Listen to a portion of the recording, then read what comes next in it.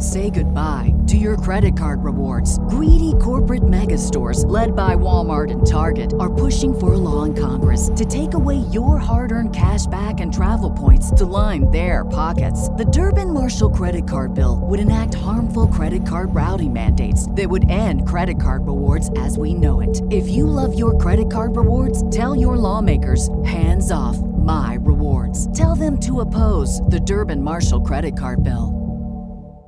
If you enjoy listening to Queerology, then I need your help. Here's why. I create Queerology by myself on a shoestring budget, recording and editing every episode in my tiny closet. How's that for irony? That's where you come in. Will you help keep Queerology on the air by supporting it financially? By tipping as little as $1 a month, you can help me improve and keep making Queerology every week. All you have to do is jump over to matthiasroberts.com/support to make a pledge and listen away. Hey friends, this is Matthias Roberts, and you're listening to Queerology, a podcast on belief and being. This is episode 54. I am not going to let anybody rob from me my faith in Jesus because I am entitled to this faith. I am entitled to the promises made from the text, from Scripture, and I'm going to sit down at the table. Erin Green is a gay Christian woman, and she's one of the 3 co-executive directors for Brave Commons, a movement supporting intersectional and queer justice on Christian university campuses all over the U.S. She holds a Bachelor of Arts degree in Biblical Studies from Azusa Pacific University and is currently in grad school at San Francisco Theological Seminary to get her MDiv. She's an LGBTQ plus faith advocate and activist, most recognized for her work as the former executive director of Biolan's Equal Ground at Biola University, where she successfully led demonstrations in support of Biola's queer community. In addition to her on-campus work, Erin has worked for several nonprofits as a grassroots community organizer and faith consultant, and writes regularly for the Huffington Post. Her passion for and knowledge of the biblical text help her navigate through discussions with Christian institutions, faith leaders, and faith communities. Erin is really passionate about helping reform Christian communities to empower the marginalized and the oppressed in the name of Christ. And I am so excited to have her on the podcast today. She is doing such amazing work alongside everyone else on the Brave Commons team. We're really jumping into conversation about what the state of Christian campuses are like for queer students today. That's exactly the work that Brave Commons is doing. Erin has a lot of really interesting observations from her work on these campuses. Before we dive in, a couple things. First, last week was Wild Goose Festival. It was so much fun to meet so many of you who listen to the podcast. The live recording of Queerology was so much fun. We had a packed house, such great conversation. At the end of the recording, the audio engineer came up to me and told me that he actually didn't get the episode recorded. So it truly was just a live episode, which is such a bummer because, I mean, we had this, oh my gosh, it was so good. I maybe shouldn't tell you all about it, but it was Kevin Garcia, Rika Lively, Lauren Sotolongo. We sat down and talked about respectability politics, or the idea that we have to like squeeze and fit ourselves into certain boxes into being quote unquote respectable in order to fit into certain spaces. We have to tone down our queerness. We have to act straight or act like a certain gender presentation or whatever in order to be safe or heard. It was such a good conversation. I'm really hoping that we might be able to replicate it at some point so all the rest of you can hear it. But for now, all y'all who heard it live, you were lucky. And we're going to figure out how to make sure that doesn't happen again for the next live recording of Queerology, which is going to be happening soon. But I'll tell you about that in a few weeks. Also, this next weekend is Spirit Pride, both in Vancouver and Victoria in southern British Columbia in Canada. I'm going to be speaking at both of them. So I'm keynoting Spirit Pride Vancouver on Saturday morning. And then Sunday afternoon, I'm going to be on a panel at Spirit Pride in Victoria. To find out more information about those, just head over to spiritpride.org. There's tickets available. It's going to be so much fun. Jennifer Knapp's going to be there along with a bunch of other amazing queer people of faith. Come say hi. I really look forward to meeting y'all, and we'll see you there. Okay, Erin Green, let's go ahead and dive in. Erin, hi, welcome. Hi, Matthias. How are you? I'm good. It is so good to have you today. Thank you so much for having me. I appreciate it. So to start, this is a question I ask everyone. But how do you identify? And then how would you say that your faith has helped form that identity? Yeah. So I identify as a gay Christian woman. I think my faith has helped me identify that way. In a strange sense for me, because I used to be so afraid of saying that I was gay out loud and in admitting that to myself, and accepting that. So, since I've really gone through such a tremendous process of healing and deconstruction with God and my faith, I'm able to comfortably say that now.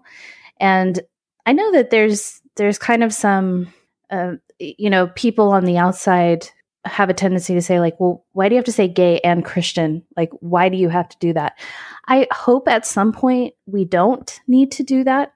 Like, I shouldn't have to say that I'm gay or feel the need to justify any of those things, but I do it now for the sake of other people who don't have the voice or the ability to do that yet. And that is why I identify that way. So you, are doing a lot of really interesting work kind of with groups of people who maybe aren't able to identify as gay yet. Like you doing work on Christian colleges and you just recently graduated from a Christian university. Mm-hmm. And I'd love to hear kind of more about that, kind of maybe what your experiences were like. You led kind of an underground queer group at Biola. Mm-hmm. And tell me about that. Yeah, that was unexpected, actually. So once I knew that I was going to major in biblical studies, that was going to be my vocation and my call, and that's a whole other story for another time. Once I knew that, I decided to go to Biola because I had done previous research and wanted to see if they already had a queer community on campus. Turns out they did, and it was at the time called Biola Queer Underground, started by Natasha Magnus, the founder.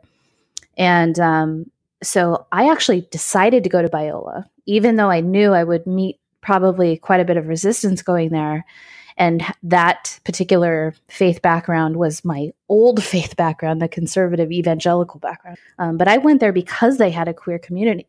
And when I went there and I met with the current executive director at the time, we had this, we hit it off right away, had this incredible discussion about all the things we would love to see in the world, within the church, even on, Christian campuses with our queer family.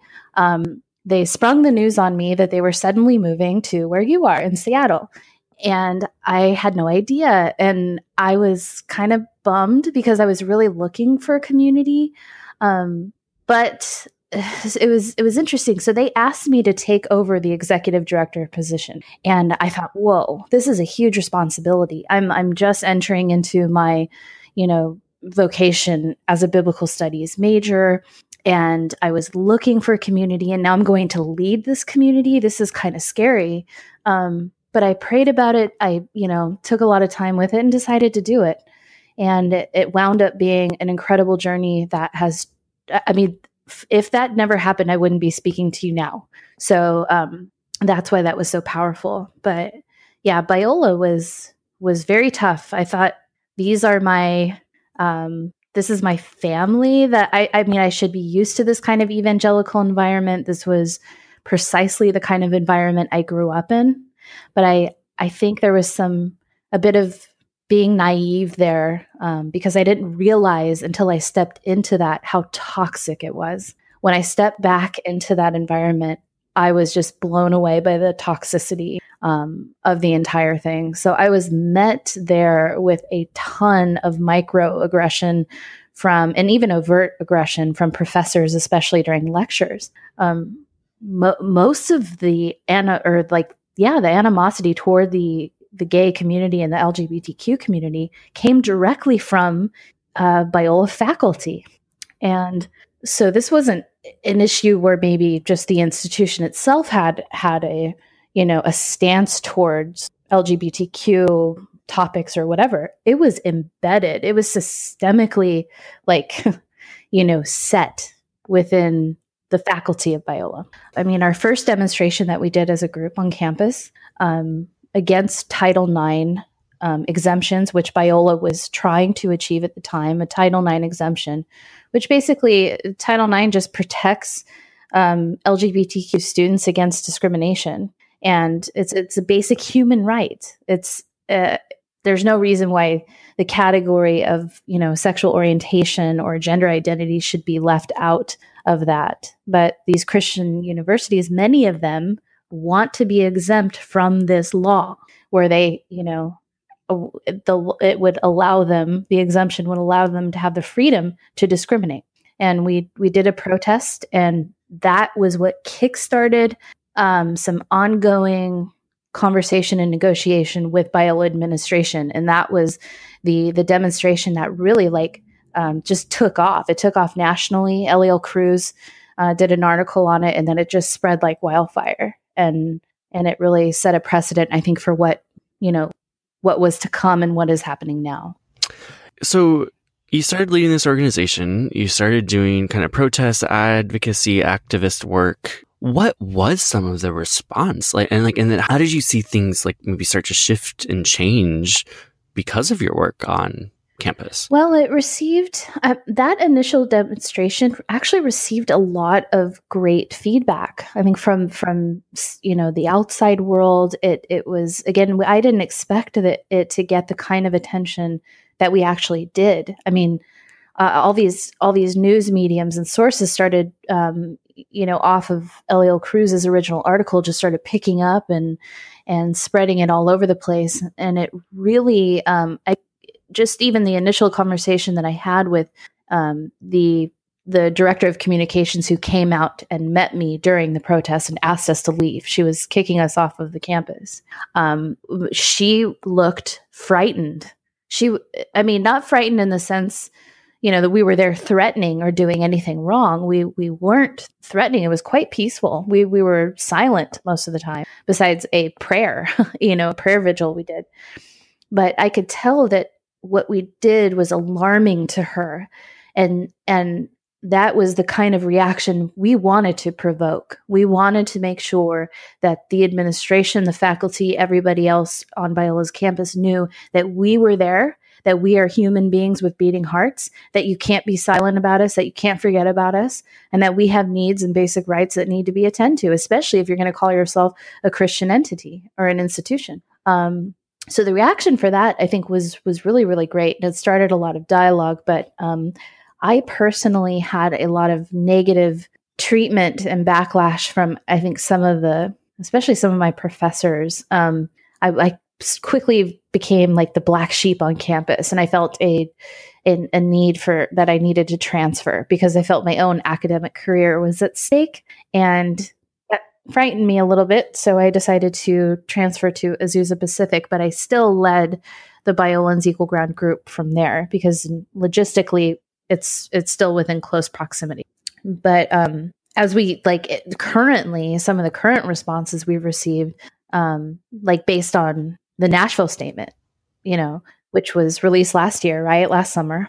And which is, tell us a little bit for people who aren't familiar with the Nashville statement. Sure, yeah. The Nashville statement was basically, the Southern Baptists and the Council of Biblical Manhood and Womanhood, which is, it's an entity that everybody should be aware of because it's the entity of evangelical Christianity that's staunchly digging in their heels against basic human rights for people, and they're very anti-LGBTQ.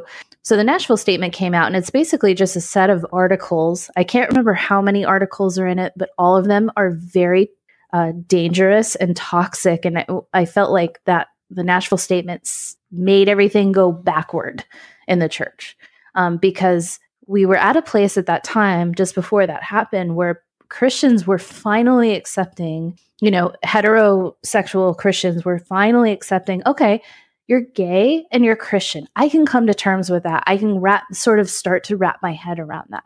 The Nashville Statement wiped that away and basically makes the claim, it makes the claim that if you take the self-conception of being gay, if you adopt that self-conception, you are not a Christian. And if any of your allies also say that it's okay for you to identify as gay, they are not true Christians either. That's just one of the articles in the Nashville Statement. So you can imagine it's just this awful set of kind of rules and claims, that mainly the Southern Baptist denomination wanted to set down, There were over a dozen Biola professors who were signers of the Nashville Statement, and some of them were even signatories, including the head of the theological department at Biola University, who has been in the public eye for backlash in the past. This was an outrage to me. And so I wrote an open letter to the Biola, or president of Biola, Barry Corey, Dr. Barry Corey, and I knew and we'd had a discussion with, and I put it in a public forum on Huffington Post. And his response was basically nothing. It was like, we're not as a school going to respond to this or say anything about the Nashville Statement. Where, our professors have a right to do these things on the side if they wish. And that's their prerogative. I wasn't asking for, anything like, I wasn't taking away someone's rights. It was more of like, as a school, as an institution, a Christian institution who has a school-sanctioned LGBTQ group on campus, you're going to have these, dozen or so Biola professors actually sign something that says you cannot be gay and Christian when your own institution says that you can be gay and Christian. My point was that it creates confusion and chaos, to our community on your campus. And I asked him to at least denounce the Nashville Statement, which he never did. But there was a reparative therapy endorsement that occurred on the campus, and that's what really blew things up. And then I started to receive a ton of negative backlash from people. So it just depends. Tell me about that. Sure. So Alan Schleman is a speaker and an apologist. He has his master's, I think, of apologetics from Biola University. There was a homosexuality seminar at the school at Biola. This was when I was attending APU, but still vigilantly, overseeing the group at Biola. So I decided to go to this seminar and listen. It was Sean McDowell, who is Josh McDowell's son. If you don't know who Josh McDowell is, he wrote Evidence That Demands a Verdict. Pretty famous book, very, fundamentalist, that's just the background that Sean McDowell comes from. He's an apologist as well. And, so in listening to Alan Schleman's lecture, he very blatantly endorses sexual orientation change efforts right in the middle of this lecture, and puts up a slide showing quote unquote medical evidence proving that this is okay. I think his source was from the 70s, and several of us in the room were just stunned, because Biola, their psychology department, is accredited by the American Psychological Association. And the American Psychological Association would never, ever be okay with a reparative therapy endorsement. So we held a protest. We did, several things. I wrote articles, again, on Huffington Post, and people just ripped them apart, ripped them to shreds, ripped my article to shreds. I was asked to be on a radio talk show, and they kept calling me a so-called Christian and all kinds of things. So it really just depends, I think, on the political climate. Also, that the shift from when I was at Biola to when I left was right in that transition when the Trump era happened. And that's, for me, when I started to know some very critical changes on the campus of Biola and in other, conservative realms. I mean, it sounds like you're talking about Biola. And this isn't something that's like exclusive to Biola. Like this kind of thing is happening on Christian campuses all over the United States, in Canada as well. So like, I mean, you're kind of jumping into, like, this is the work that you're doing now, is trying to do your work that you were doing on Biola on a more national level with Brave Commons. Could you tell us about that a little bit, and then tell us kind of, I mean, the state of Christian education and queer people as it is now? Like, what is going on college campuses? So, of course, like, these situations and circumstances don't just live in Southern California. They live everywhere throughout the United States, on every Christian campus in this country. And like you said, in Canada as well. So the need is definitely there for, I think, safe spaces. With Brave Commons, basically our ideas were, it started with our beautiful founder, Michael Vasquez, who's in Illinois, and he has started working with a lot of Christian colleges in the Midwest, notable colleges like Wheaton College, I think Moody College. He's worked with several, Hope, Spring Arbor, and I caught wind of what Michael was doing, and I knew of another organizer who was doing a similar thing on the East Coast, Lauren Saltalongo. And the idea just kind of popped in my head. I thought, well, we're all doing this and trying to do the same thing here. We're trying to create safe spaces and basically provoke movements of faith and justice on these Christian campuses. And that could mean a variety of things depending on the campus and depending on the group. So we all collectively got together and decided to merge together, unite together as basically one force, Brave Commons. And so we're each strategically located in a region of the U.S. where these things are happening. Like, so I'm nearby, Biola and APU and California, Christian colleges, and same for Michael in the Midwest, and Lauren's strategically located on the East Coast. So it made sense that the last thing we all talked about and noticed was that no one had unified or converged all of these student groups together in one place. Attempts have been made to do that in the past, but it's never really fully come into fruition. And we would love to make that come into fruition. So that was the goal, because what is the case here is that, Christian institutionalized power is in the center. And in order to move that center, we have to empower LGBTQ students on these campuses and empower, queer students so that they have a voice, that they have rights and know they have rights, and they have equal treatment, under the law. But furthermore, if these Christian institutions claim to be Christians, they're entitled, these students, even more so than just to what federal law says, So that's what we're doing is basically just seeking to empower all these groups and give them the pastoral care they need if they're experiencing spiritual trauma. There's all kinds of different resources that we're going to offer to these folks, retreats, really cool things like that. The work became ever increasingly important, especially when Trump came into office, because I think we noticed, certain schools like Liberty University, for example, with Jerry Falwell at the helm, staunchly anti-LGBTQ, but there is no reason whatsoever that anyone should assume that there's not queer students on that campus, because there are. Okay. So our job is to protect them. Our job is to protect them and to empower them in any way, shape, or form that we possibly can, even if they need to stay anonymous. That is what we're here to do. So like there, like you said, like, it's ridiculous to us to think that there are no queer people on these Christian campuses. Like you mentioned Liberty, which is like the largest Christian university in the world with 10,000 or more students. Like, of course, there are queer people there. And I'm curious, because I think this is a question that a lot of people get, is like, why would queer people choose to go to Christian universities when there is all this discrimination, when there is like, and I mean, like, can you talk about some of those? Because, like, I mean, I went to a Christian university as a queer person. I wasn't out. Like, I know what decisions went into that process for me.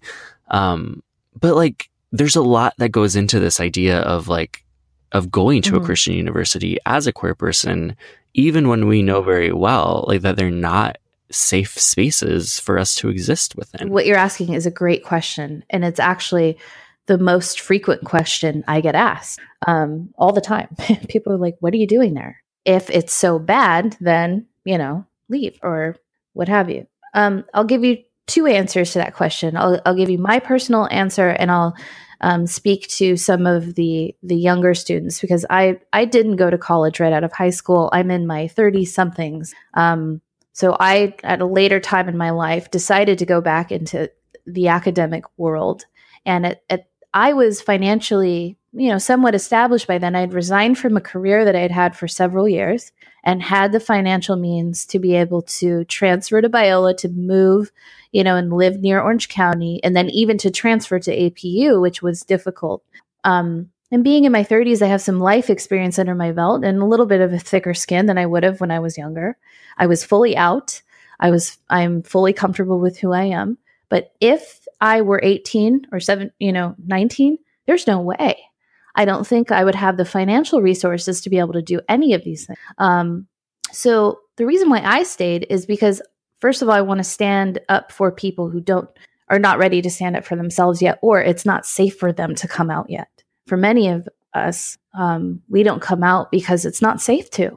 And there's no safe space to do that. So I remain in those spaces to be a voice for people who cannot speak yet, and also as an act of resistance, because I am not going to let anybody, any human being, I don't care if you're a Christian or not, rob from me my faith in Jesus, because I am entitled to this faith. I am entitled to the promises made from the text, from Scripture, and I'm going to sit down at the table and take my seat before the Lord as my Savior.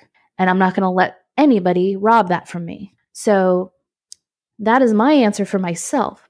That's why I stay. But for younger students, here's the thing. How many 18, 19, 20, 21-year-olds do you know who are completely financially independent of any financial assistance or don't need any financial assistance to go to a university or a college? Probably none. All of us are receiving at that age some sort of assistance, whether it comes from our parents, family, financial aid, the state, things like that. When you're at that age, you don't have the financial independence that, someone like in their 30s or, late 30s would have, perhaps, with their career and vocation already set. But so a lot of times, whoever has the financial power usually has the decision-making power over where someone goes for school. And that's a large part of it. So a student will kind of have to acquiesce to whatever the parent is willing to pay for. That's part of the thing. And also, if the student has grown up in a Christian evangelical conservative environment, of course, the parent is going to, want to champion that for their kid and have them go to one of those schools. The other part of that scenario is that many students that age, I want to say between the ages of like 18 and 24, don't even discover that they're gay until they're in college. So it's inside of that environment that they start to realize or come to terms with the fact that they are same-sex attracted or LGBT or Q plus whatever.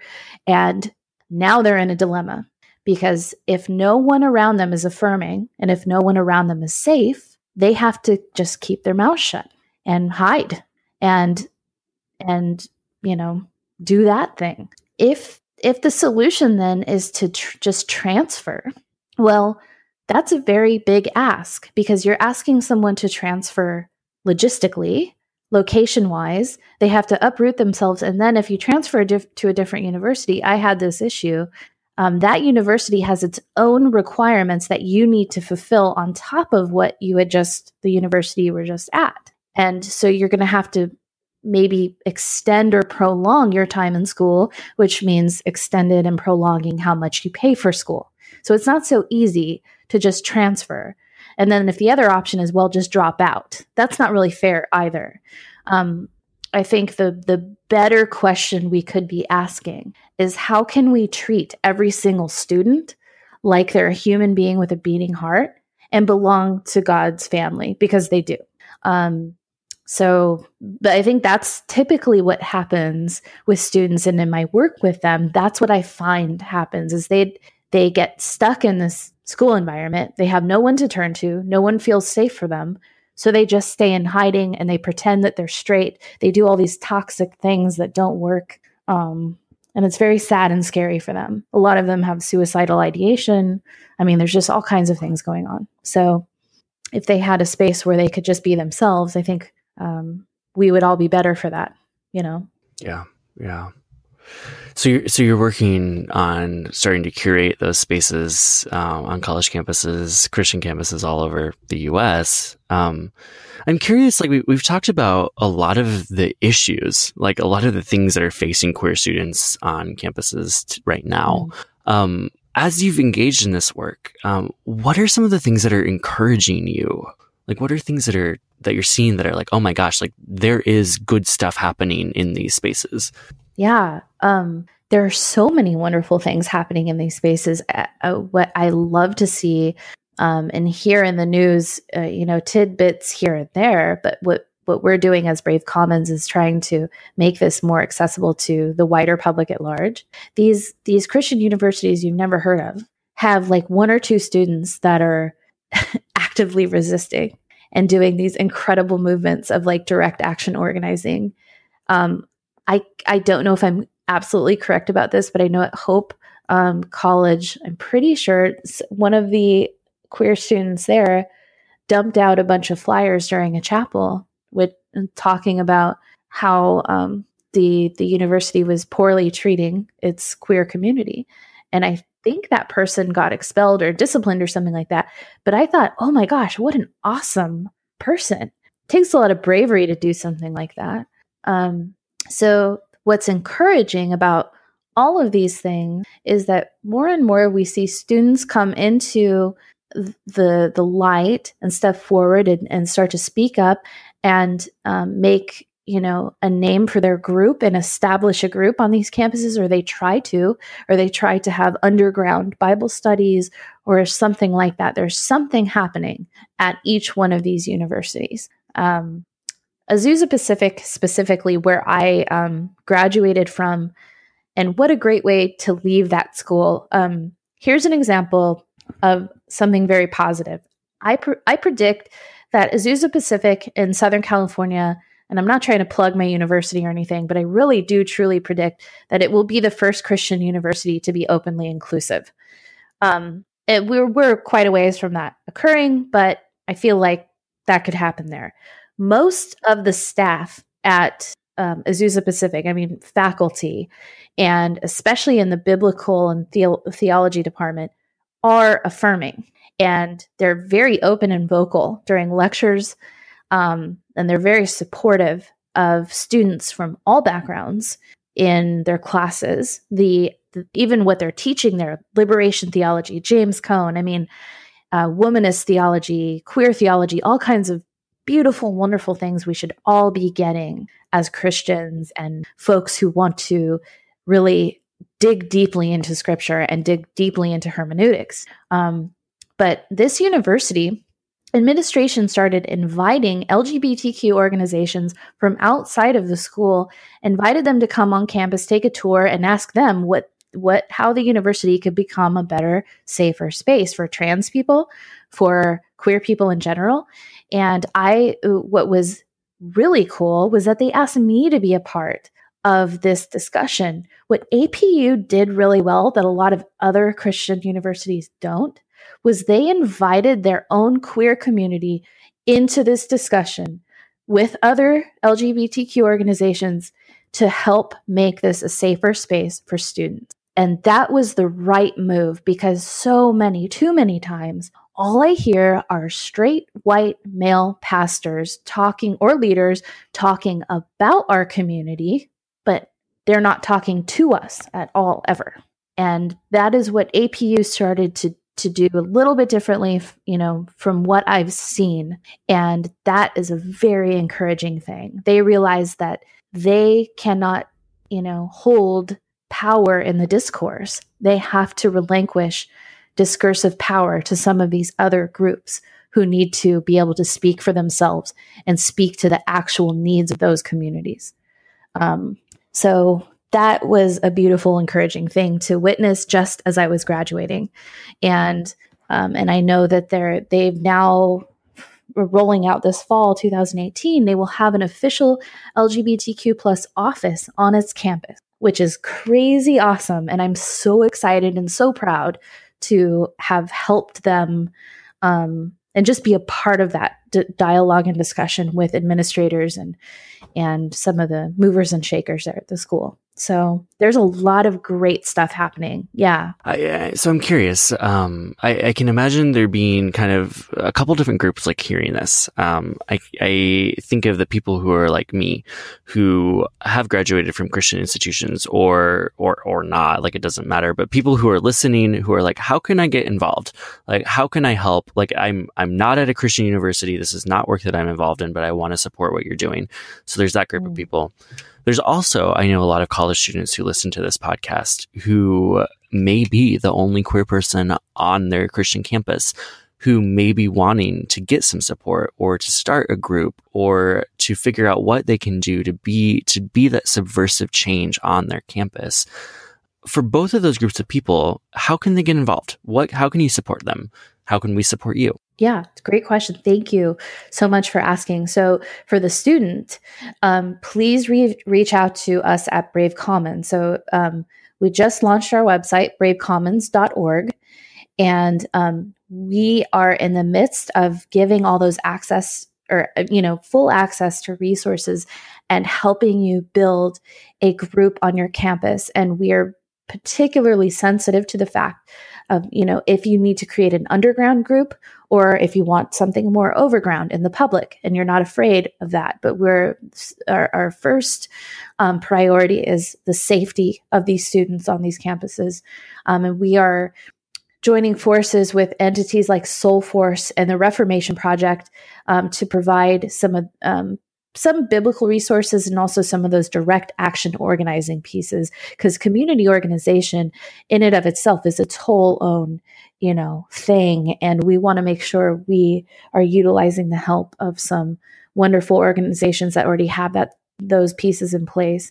But if you come to bravecommons.org, reach out to us. We'll get your email. We'll get back to you right away and start helping you build that community and start giving you suggestions for ways you can start Bible studies or even just start meeting. Find one other, even if it's just two people, that's all that's it. Or one person, that's all you need.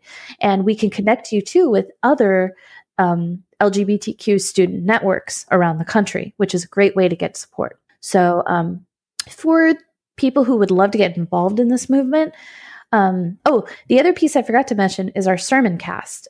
So Oratio, we are doing a sermon cast every Sunday, and we just posted our second episode. I'm on it, yours truly, this time, and Michael did the first sermon. But we wanted to have a sermon and a worship setting where folks who feel unwelcomed from the church, feel turned off by the church, feel trauma, all these kinds of things, are not quite ready to go there yet, but still want to worship God. We set up that space via Oratio, and it's for everyone, of course. It doesn't have to just be, you can have a faith community and of course still listen. It's for everyone, but we wanted to give back that worshiping piece to our queer intersectional family. So that's another project and piece of programming that we're doing. But for folks on the outside of this, university thing who want to get involved, we have several ways. Again, bravecommons.org. You can reach out to us and let us know how you would like to help. We have all kinds of different needs specifically listed on our Fundly donation site, like various financial needs. So I think that might be the biggest thing that we need right now is we're trying to start to become a nonprofit. But a lot of the pieces that go into building that are very pricey and, take a lot of work. But we are very transparent about what we do with our finances as well. So that financial support is one huge thing that people can do. Also prayer. And if you are a clergy leader at a congregation, please let us know where these students can go to off of campus that are safe spaces. Those are a variety of ways that the community at large can help us and help these students more specifically on these campuses, because that's our main concern, is providing safe environments for them. So even the funding and the finances, that piece goes directly toward these students, So yeah, those are some ways to get involved and ways to support. That is so cool. How do people find the sermon cast? So the sermon cast, you go to our bravecommons.org website. There's a little tab on the top right corner that says Oratio. And if you click on that, that is how you can get to our sermon cast series.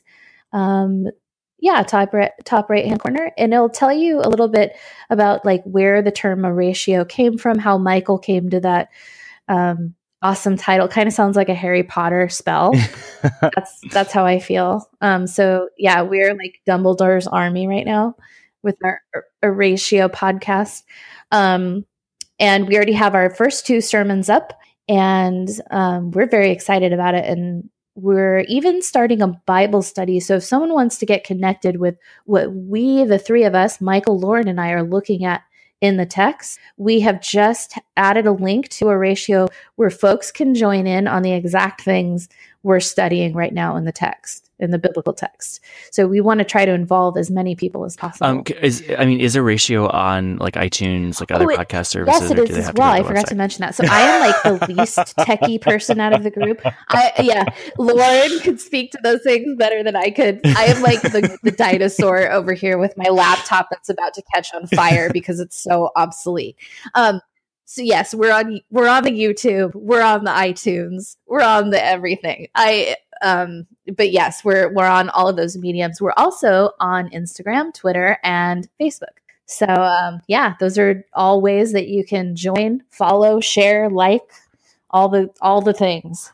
Erin, thank you so much. Like, you guys are doing such needed work. Thank you. I really appreciate it, and appreciate you just allowing us to share our story about Brave Commons, because this work now more than ever is so important.